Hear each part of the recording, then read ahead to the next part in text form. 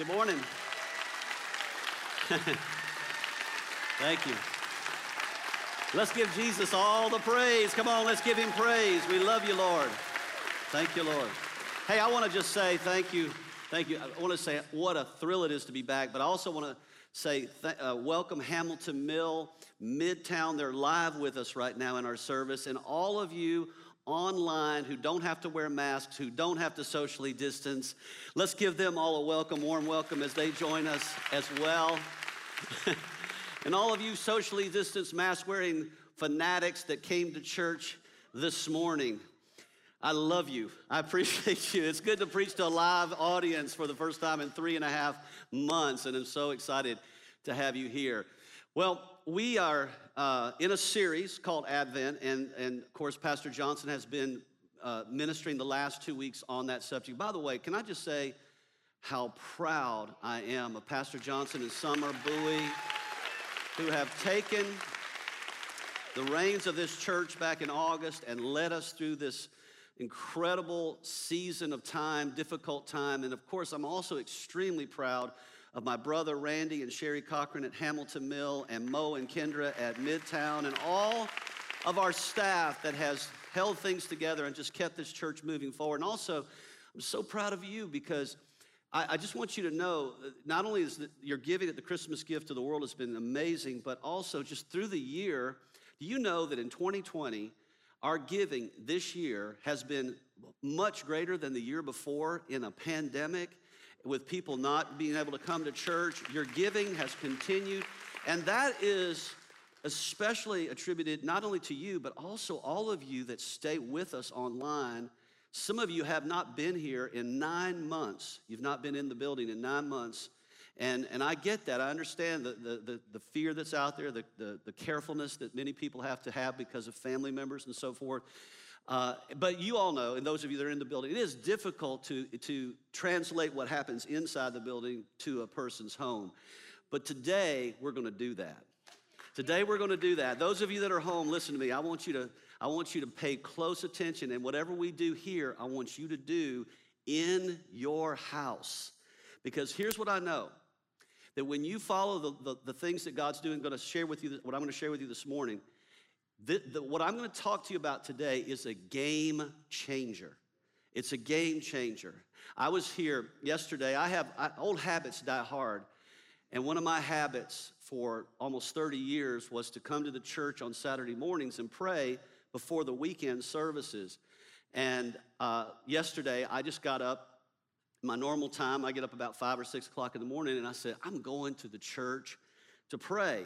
I don't care if anybody's there, and it's going to kind of take me back almost 25 years ago, 30 years ago, when nobody would come to pray, and I would just come by myself. So I walked in the building just a little after 8. Most of the people that were here were working in the chapel, doing some work over there. So I walked down here in the sanctuary. The lights were off. I turned them on, and I walked through this sanctuary, and I started praying, and I laid hands on every chair that's in this sanctuary. So wherever you're sitting, I laid hands on them. And what I learned about that is it takes a long time. There's a lot of chairs in here to lay hands on every chair. And I also laid hands on every chair in the lobby, all the lobbies, everywhere I could get into, I laid hands on them because I figured some people, all of you that are sitting in the very back, like in the back row, like behind the stadium seating, did you lay hands on? Yes, I did. I laid hands back there too. And what I did, the reason I laid hands on there is because I said, Lord, this weekend, it's a critical weekend in this Advent season. And I want everybody that comes to church and all of you that are watching online, because I spent about 30 minutes just praying for people in their homes, that the most important feature in this Advent season is understanding the presence of God. The presence of God. Now, the reason I say that is because right now we are in unprecedented times. Unprecedented times, perhaps the most tumultuous year of all of our lives. In fact, Time Magazine, their most recent cover, this is their cover, 2020 with a big X across it, the worst year ever. We are living through the worst year ever. Now, I know it's not the worst year in the history of the world. I know that. But in our lifetime, can you think of a year where it's been more challenging, more difficult? I can in my lifetime. And I know that a lot of you have gone through some stuff. Some of you have had some real trouble. Some of you have lost your jobs. Some of you have lost loved ones. Some of you are just challenged mentally through this whole process. In fact, I was reading some statistics from the CDC, and these are just recent statistics that just came out. And they said 40% of all Americans are currently grappling with mental health issues since COVID. And 28% of all Americans are fighting clinical depression. In other words, they're having to actually medicate themselves. But here's the one that really shocked me. 75% of young adults are battling with some form or some level of depression, indicating to me that the younger generation is having a harder time with this than the older generation. And the reality is most of you are younger. Even if you got COVID, you probably wouldn't have serious symptoms. Most of you wouldn't.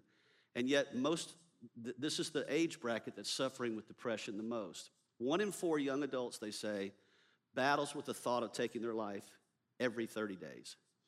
This is serious. And so I don't want to take that lightly, because I could be talking to somebody right now.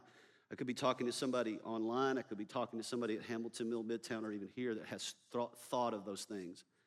In Japan, they said in the month of October, more people took their lives, committed suicide, than COVID took the entire year in Japan.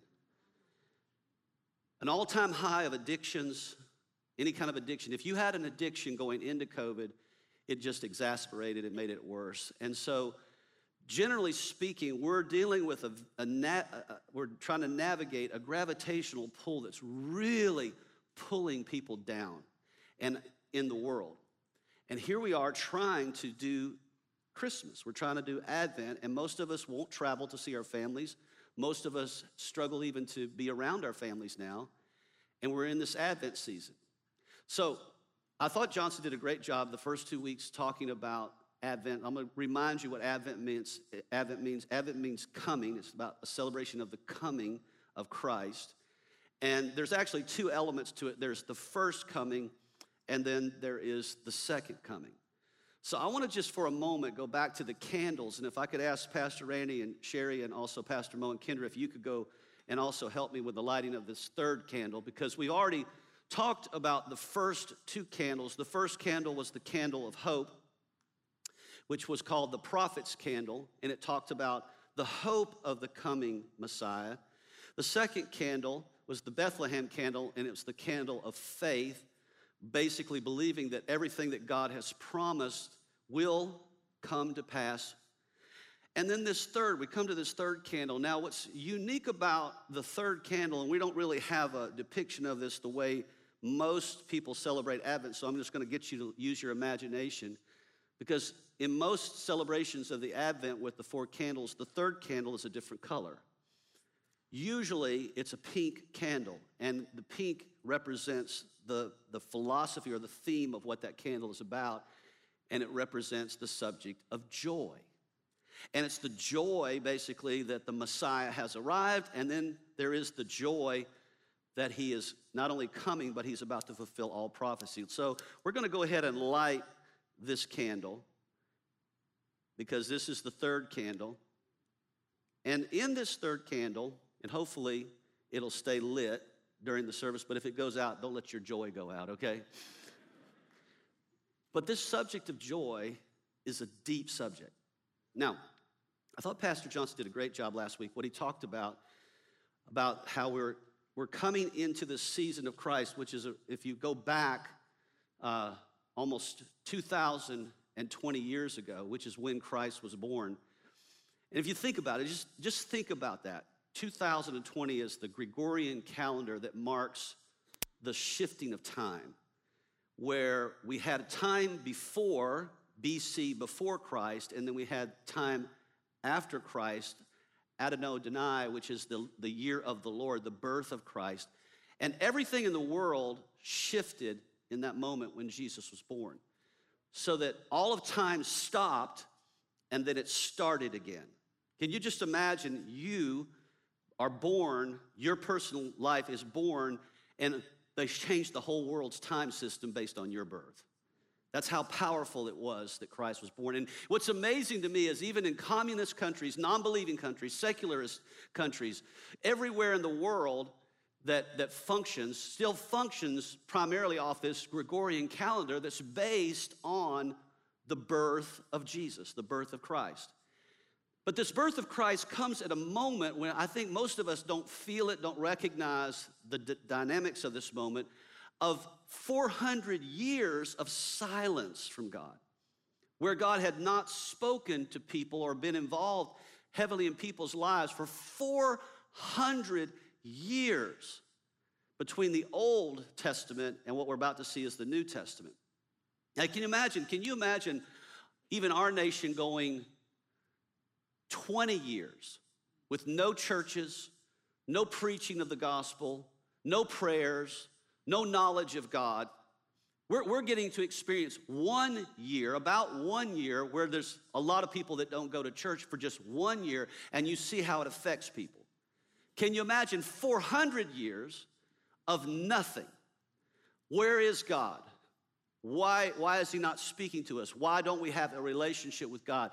And then this Advent, this moment where Christ is born, and now for the first time in 400 years, the presence of God is back in the earth. And the power of the Holy Spirit is coming into the earth. And this is why these candles represent different features of this moment. And this third candle represents this feature called joy. Now, joy is not a feeling. And this is where people mess up, because they think sometimes that joy is all about feelings. But joy is not a feeling. Joy is a fruit of the Holy Spirit.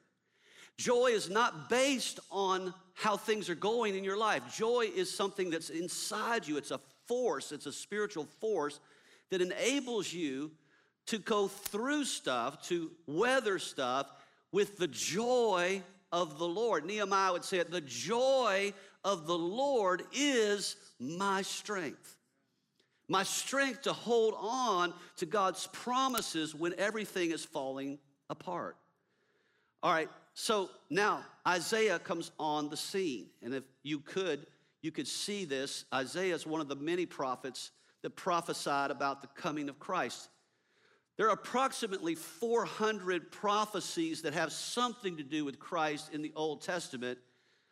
About 100 of them were being fulfilled as the people were watching Christ being born in a manger, born in Bethlehem, born of a virgin. All these things were prophesied hundreds, and in some cases even thousands of years ahead of time. But Isaiah, the prophet, is about 700 years ahead of Christ. And here's what he says in Isaiah chapter 61. This is what he says in verse 1. The Spirit of the Lord God is upon me, because the Lord has anointed me to preach good tidings to the poor. He has sent me to heal the brokenhearted, to proclaim liberty to the captives, and the opening of the prison to those who are bound, to proclaim the acceptable year of the Lord and the day of vengeance of our God, to comfort all who are mourning, to console those who mourn in Zion, to give them beauty for ashes, the oil of joy for mourning, the garment of praise for the spirit of heaviness, that they may be called the trees of righteousness, the planting of the Lord, that he may be glorified. Now, if you've ever read the Bible and you've studied the Bible, if you look through the Bible, you will see that this particular prophecy of Isaiah, which was 700 years ahead of Christ's time, was also the prophecy that Jesus quotes when he comes out of the desert and starts his earthly ministry. The first thing out of his mouth is this prophecy, Isaiah chapter 61. And he's basically saying, if you have been brokenhearted, I'm about to heal your broken heart. If you've been wounded, If you've been mourning, I'm about to give you something that's going to replace that mourning to lift you up. I'm going to encourage you.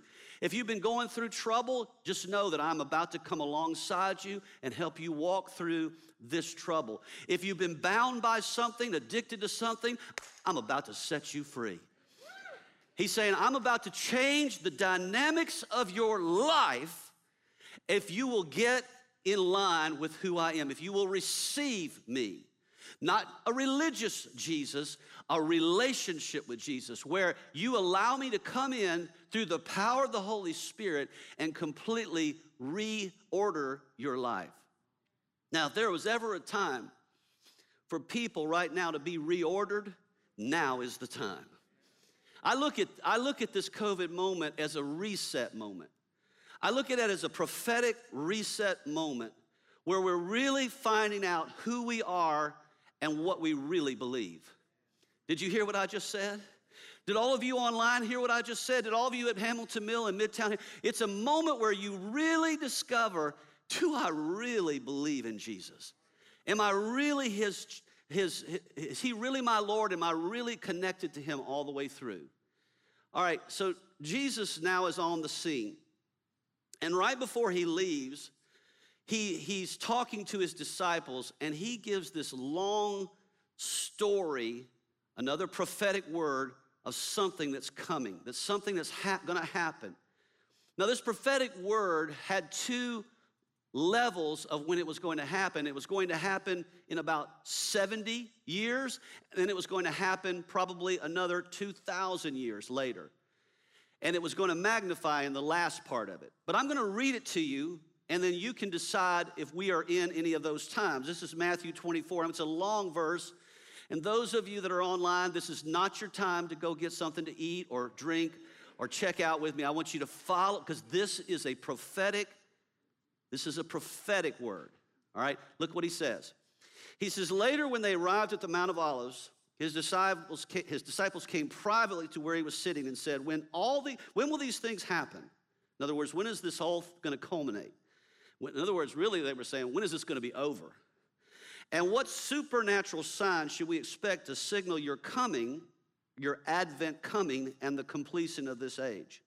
And Jesus answered, at that time, deception will run rampant. That sounds like today.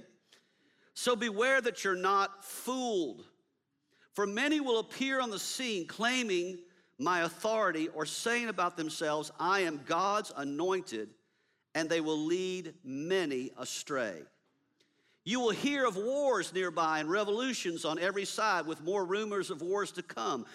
Don't panic or give in to your fears. All right, look at me. Don't panic or give in to your fears. I'm going to say it one more time. Don't panic or give in to your fears, for the breaking apart of the world system is destined to happen. All right, so just pause for a moment and think about that. In other words, no matter who is the president of the United States of America, no matter who runs the Congress, no matter who runs the Supreme Court, no matter who does what, there is a destiny to the end times. And no matter what you think you can do to control that, you cannot control that. God is sovereign, he is in control. And no matter how difficult things get, you have to understand he will see you through it. So don't allow things like that to dictate to you how you think and how you live. All right, then he says, but it won't yet be the end, it will still be unfolding. Nations will go to war against each other and kingdoms against kingdoms. And there will be terrible earthquakes, seismic events of epic proportion, horrible epidemics. Epidemics are pandemics, horrible one. Epidemics and famines in place after place. This is how the first contractions and birth pains of the new age will begin. You can expect to be persecuted, even killed, for you will be hated by all the nations because of your love for me. Then many, this is important, will stop following me and fall away. and they will betray one another and hate one another. That particular verse sticks deep inside of me as a pastor. That's the one I want to make sure I give you every opportunity for that not to happen to you. All right, then he says here, and many lying prophets will arise, deceiving multitudes and leading them away from the path of truth. By the way, a prophet is not just a preacher, not just a spiritual man. It can be a politician, it can be a business person, it can be a news media leader, it could be anybody, it could be a false prophet. And I think we put way too much stock in what people say instead of what God says. All right. There will be such an increase of sin and lawlessness that those whose hearts once burned with passion for God and others will grow cold. But keep your hope to the end and you will experience life and deliverance. That's the first candle. Yet through it all, this joyful assurance of the realm of heaven's kingdom will be proclaimed all over the world, providing every nation with a demonstration of the reality of God. And after this, the end of the age will arrive. So Jesus is telling us, he's all right, look guys, I need to prepare you because I'm about to leave.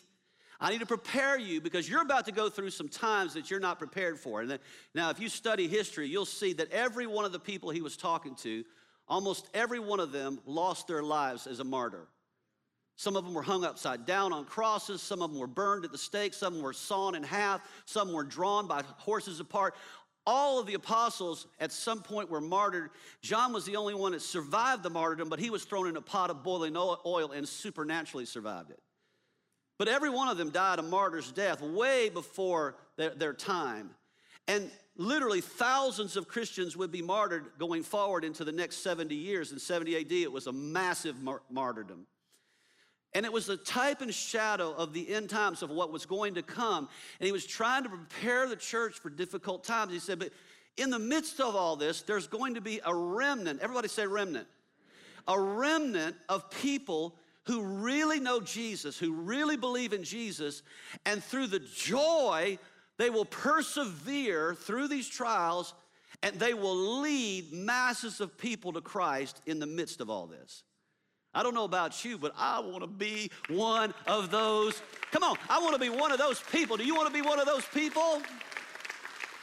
Some of you, yes, I want to be one. You're not going to be one of those people like that. You're going to have to get a little bit more intense. As the intensity of the world ramps up, you got to ramp up the intensity of God inside you. It's greater who's in you than anything that's happening in this world. You got the Holy Spirit, God living on the inside of you. And if God is for you, it doesn't matter what's against you. You are more than a conqueror through Christ Jesus. I want you to remember that the next time you start whining about what's going on in your life. All right? So they begin to understand this, that I'm going to have to rely on joy. I'm going to have to get this joy thing down. Now, right before Jesus ascends to heaven, he drops some heavy words on his apostles as he gets ready to go. And here's what he says to his followers at this time. This is John 15:11. These things I have spoken to you, that my joy may remain in you, and that your joy may be full. Then he says in verse 13 of chapter 17, I'm coming to you now, but I say these things while I'm still in the world, so that they may have the full measure. Everybody say full measure. The full measure of my joy within them. And then the famous scripture, John 10:10, the thief comes not but for to steal, to kill, and to destroy. But I've come that you have a life and have it to the full. All right, so let me ask you a question. Let me just ask you a question. How you doing with that? How full are you right now? How full are you? Is it possible that your joy gauge has been depleted? Is it possible that you could have allowed some things to get into your life that have brought your joy level down and increased your depression or your or anguish over life or mourning or whatever. And it happens to the best of us. I don't care how good you are. There are moments in our time where we forget about joy. And so James reminds us. I like James. Do y'all like James, the Bible's? The James in the Bible? I like James because James is just, this is me personally, I just like somebody to tell it to me straight. I don't need all this flowery language, beat around the bush, you get to it, you figure it out someday. I want to know, what does God say? Amen, come on. Y'all with me right now? I know I'm that way, and I like that way. Not everybody likes that way, but I like that way. And here's what James says. Here's what he says in James chapter 1, verse 2. My fellow believers, is that you guys? When it seems as though you're facing nothing but difficulties, see it as an invaluable opportunity to experience the greatest joy that you can. In other words, the more difficult life gets, you've got to learn how to count on joy, because joy is what's going to take you through this thing. For you know that when your faith is tested, it stirs up power within you to endure all things. You didn't know it was in you, but it is in you. And then as your endurance grows even stronger, it will release perfection into every part of your being until there is nothing missing and nothing lacking. I tell you right now, what he says right now is COVID year 2020 could be the best thing that ever happened to you. I heard somebody tell me this one time, and it really stuck with me. He said, sometimes the worst thing that can happen to you can turn into the best thing that ever happened to you. It's not that it's good while you're going through it. It's horrible, it's terrible, it's depressing, it's got anguish, it's got pain, it's got suffering. But when you get on the other side of it, you can be completely transformed by this terrible experience into a better person. Sometimes we need a little difficulty to challenge us. When everything is going right, we tend to kind of slack off from God. We tend to not pray as much. We tend not read the Bible as much, go to church as much. When everything's going good, and this is why so many Americans are depressed, because things have been going pretty good until recently. Things were humming along. And now, boom, we got all these problems, and people are freaking out. They're freaking out.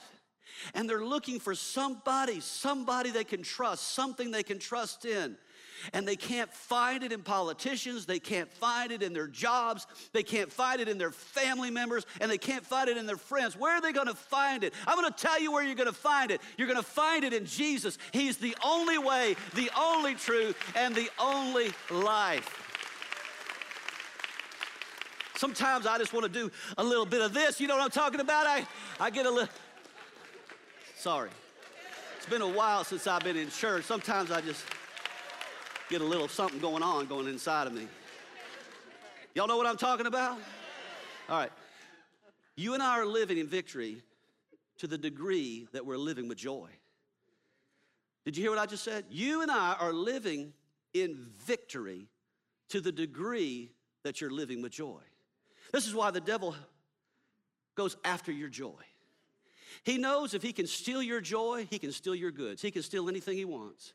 If he gets you down where you're having negative confessions, negative feelings, emotions, all that kind of stuff, everything's filtered through the negativity of your life, he knows you will never enjoy the beautiful promises of God. He knows if you can turn your heart away from God and get it absorbed with other things in the world, that you will lose your joy, and no matter how many things you get in this world, you'll never be fulfilled. Only through Jesus can you find joy, and only through Jesus, listen to me, all you watching online especially, because I know there's many of you that watch online, you're still kind of trying to decide about God, trying to decide about Jesus. Let me tell you something. Without Jesus, you will never have joy.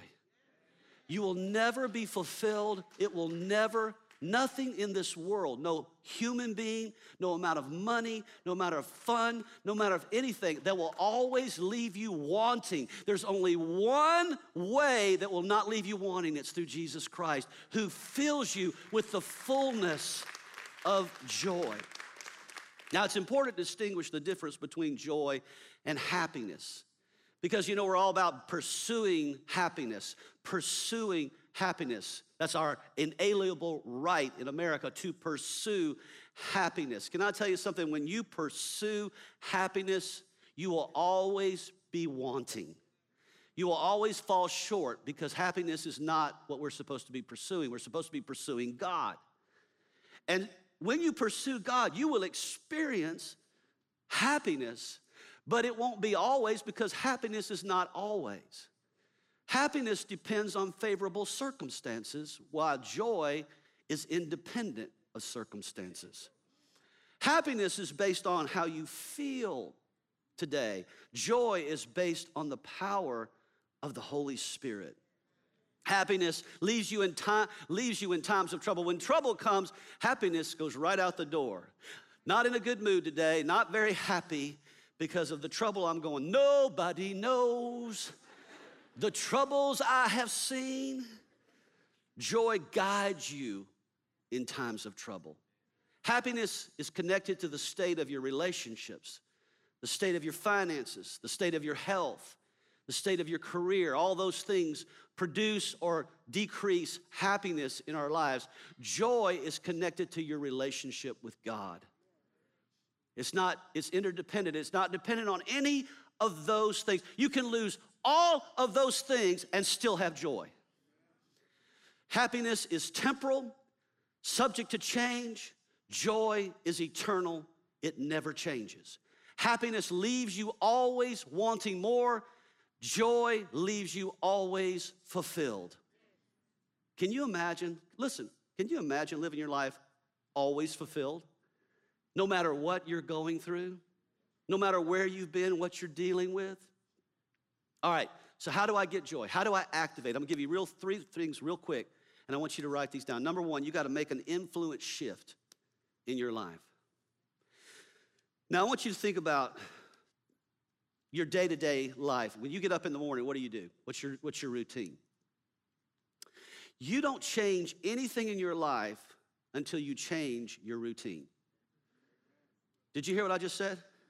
And when you get a routine, it's hard to change it. Once you kind of get into a rhythm of how you do stuff, you get up in the morning, you do the certain things, you eat the certain things, you look at certain things. Some people, when they get up, the first thing they do is they turn on their phone or they turn on their iPad and they look at social media. They look at social media to see what's going on, get their news from social media. Can you imagine getting your news from social media? Listen, this is a scary thing about social media. This is a scary thing about influence. Remember when Donald Trump said one time, he said, I could stand in the city streets of New York, shoot somebody, and they'd still vote for me. Remember when he said that?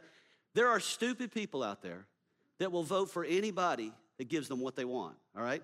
I could literally go online, post some crazy, fanatical conspiracy theory, but because people trust me, they would believe it.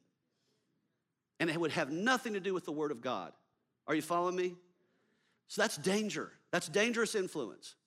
All right, think about what influences you. The influence of social media, the influence of your relationships, the influence of entertainment, the influence of news media. All these things are shaping the minds of humanity, and Christians are getting caught up in all these things and replacing the Word with these things. And their word life has depleted, their praise life has depleted, their worship life has depleted, their prayer life has depleted because they're looking at all these things. If you want the joy of the Lord, you will never find it watching the news, looking at social media, talking to people, getting in situations, in entertainment. None of those things, they will all deplete your joy. And it's not that you can't ever do those things, but when those things take the place of your pursuit of the presence of God, your joy level will go down. I found that to be true for me. I know if I watch the news too long, man, I gotta have a complete breakaway from it for a while. Aren't you afraid you don't know what's going on? The news is nothing but a soap opera. I have found the same things I was looking at on the news 9 months ago are the same things I'm looking at the news today. Isn't that true? The world is still all about politics. It's all about COVID. It's all about racism. It's a revolving door of bad news. The only place you can find joy is in the Word of God. Show me your friends. Show me your friends, and I can tell you what kind of person you are and what kind of joy you have. You hang around a bunch of depressed people, you are not going to get joyful. You got a parent that's always dogging you, it's going to bring your joy level. Why do you keep calling them? Because they're my mama, because they're my daddy. I told my mama one time, she was a very depressed person. She had a lot of negativity. I said, Mama, you got to get you got to deal with this depression. I said, this thing is not only taking you down, it's taking the whole family down. And when I get in conversations with her, she started going negative. I said, Mom, the conversation's over. I love you, but I ain't going down that path. I'm not going down that path. I respect you and I love you, but I am not going to hell with you. I am going to take you up out of this thing. And if you don't want to go, then I'm going to go without you. Are y'all all right with that? I think that's what Jesus meant when he said, if you're going to follow me, you got to be willing to forsake your mother, your father, your brother, your sister, your best friend, the person who you listen to all the time. If you're going to follow Jesus, you got to listen to him about all those things. All right, so here's what Psalmist says. Psalm 16, verse 11 says this about joy. Here's what he says. He says, you will show me the path of life. In your presence is fullness of joy. At your right hand are pleasures forevermore. Now here's what I prayed. Here's what I prayed yesterday. This is especially for all of you watching us online, which is about 80-90% of our congregation is online with us. There is a difference in the feeling of the presence of God in a congregational setting, which I think you all experienced in the worship experience here, and in your house when worship is going on. Would y'all agree with that? I mean, we don't need to be around the bush. It's hard, and you guys know this, it's hard to cultivate the same experience of worship in your home as it is in the sanctuary. Because you've got this corporate thing going on. You've got a bunch of people worshiping together. The sound is it's a little bit more vibrant. You can't hear yourself sing. When you can hear yourself sing, you start to sing lower because you don't sound good.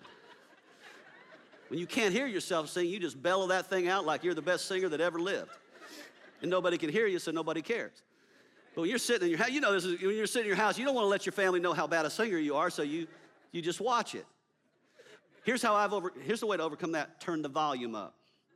Put it on your TV, cast it to your TV, turn the speakers up so loud that your neighbors can hear it, and then start singing. You'll probably sing louder, but here's what the point.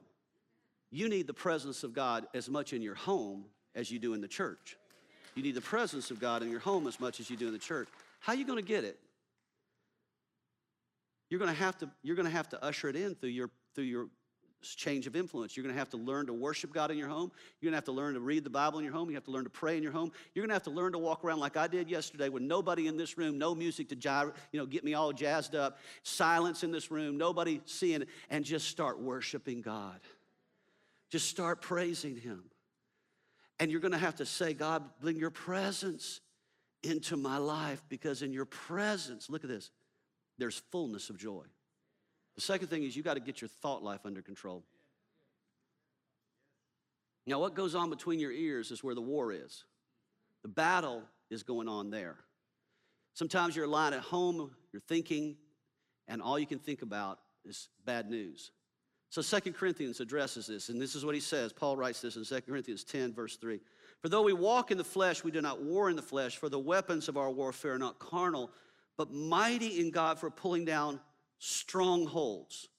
Now, what's a stronghold? A stronghold is a mindset impregnated with hopelessness, where your mindset is impregnated with hopelessness because of your circumstances, and it builds a garrison around your thoughts to seal in hopelessness and seal out God. That's a stronghold. And he's saying you've got to learn how to pull that down. Casting down arguments and every high thing that exalts itself against the knowledge of God, bringing every thought into captivity to the obedience of Christ. Now, this is something I've learned every day. I got to pray this because I don't know about you, but my biggest enemy is in my thoughts. Come on, somebody, you know what I'm talking about. Some of you are having some bad thoughts right now. And here's the thing, the thoughts many times determine your life. As a man thinketh, so is he. You are a byproduct of how you process thoughts. So you've got to get the victory in this thought realm. Now, I've talked with counselors, psychiatrists, psychologists. I was a psychology major in college. I kind of get into the way people think. I like to kind of study that a little bit, the way the mind works. And what I've learned through all these people, they all say the same thing, that depression, people get depressed, while some of it is genetic, a lot of it is this thing called ruminating. Ruminating. What is ruminating?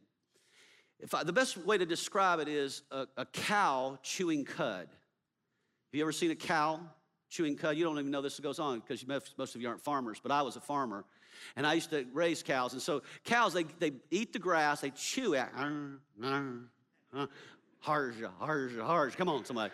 Y'all haven't heard that in a while. They chew it, and then they swallow it, and this is a little gross, that they regurgitate it and chew it again.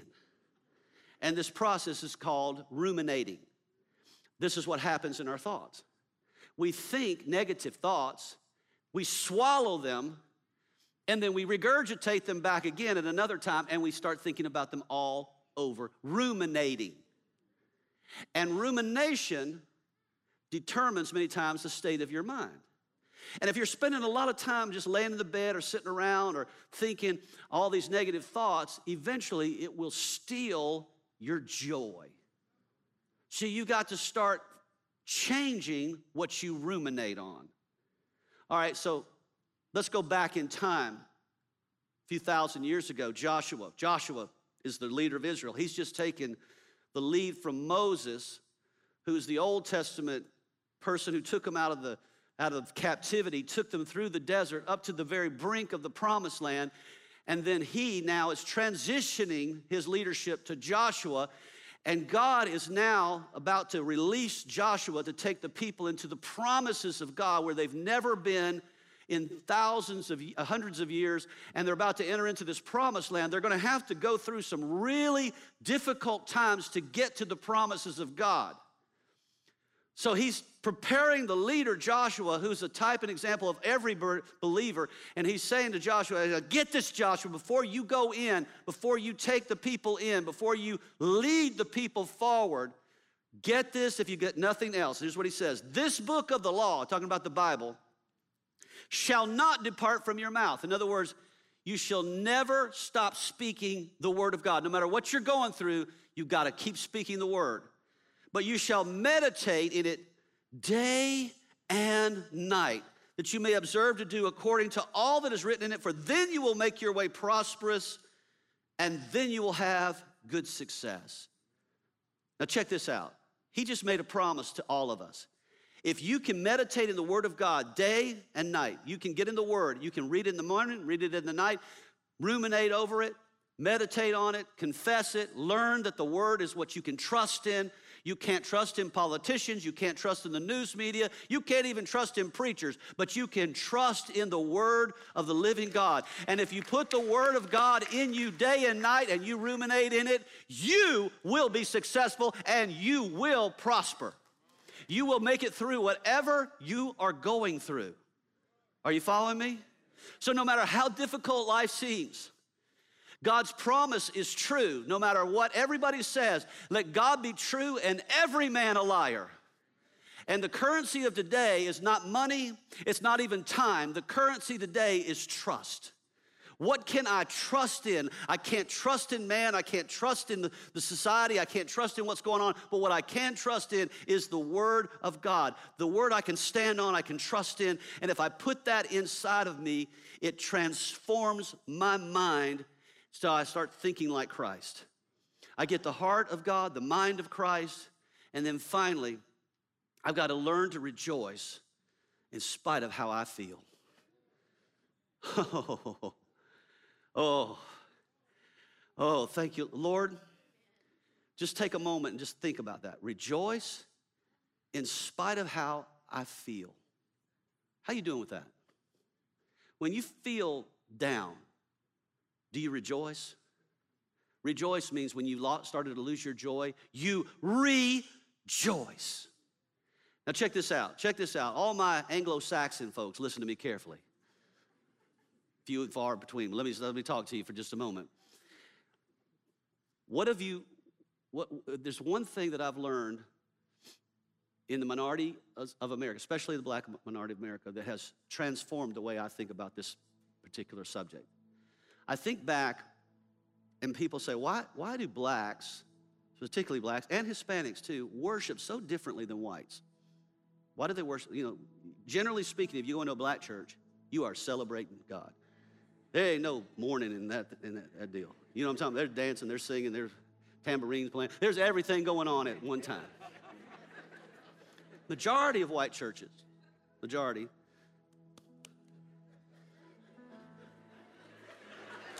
love you, Jesus. Love you.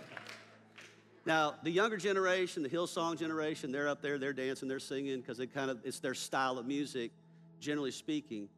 But people have wondered, why is it that you see minorities worship like they do? And especially with all the stuff that goes on in their life, all the challenges that they have, the economic challenges, the racial challenges, all these things that they challenge. And I think back, and the Lord took me back and said, what if you were a slave? Take yourself back to slavery days, where every day you wake up and you know life is going to be rough. You're under the ownership of another race. You're treated like an animal. You're separated from your family. There's nothing about the day that's going to be very pleasant. You're going to be really having a rough time of it for the rest of your life. There is no hope. There is no future. There is nothing. The only thing you have to look forward to is there's one day, Sunday, where they allow you to worship God, where they allow you to go to church and have services. You wonder, white people wonder, why do blacks worship so long? Why do they go so long in their services? Because they want to be in the midst of that joy as long as they can. They want to saturate in that. I mean, I'm just telling you, whites, we like to get it done in an hour. We want in and out, we're done. Where's the football game? Where's the, I'm going to cook something.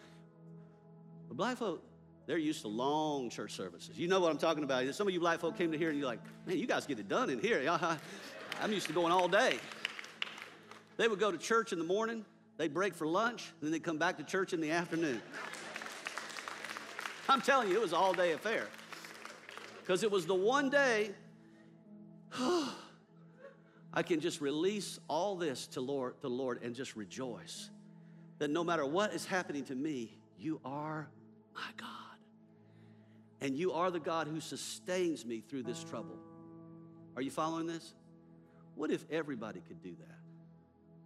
What if all of you young people could learn to do that when you start getting depressed about a social media post that you don't like, or an elected official that you don't like, and you're depressed about something that's happening in society? Why don't you stop putting all your emotion in all that and just stand before the Lord sometimes when things are going rough?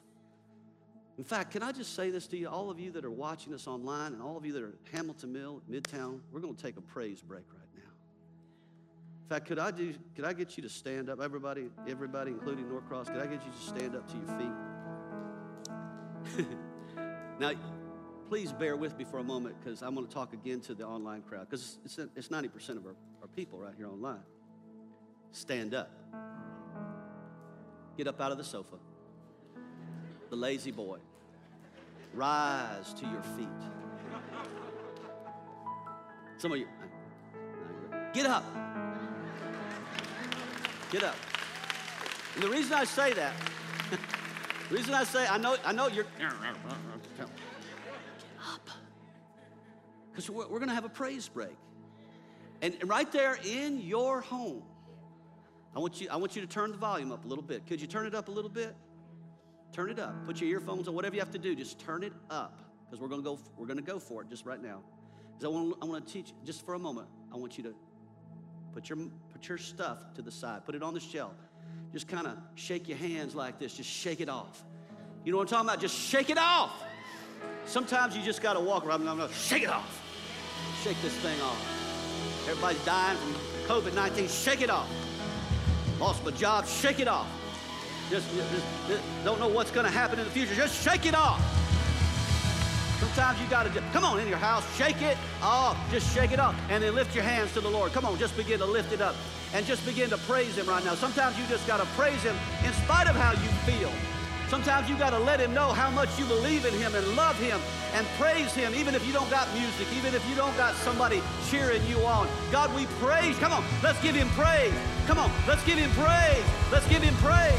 Let's give him praise. Everybody in the house, let everything that has breath in you, everything that has breath in you, give all the praise. Come on, give him all the praise and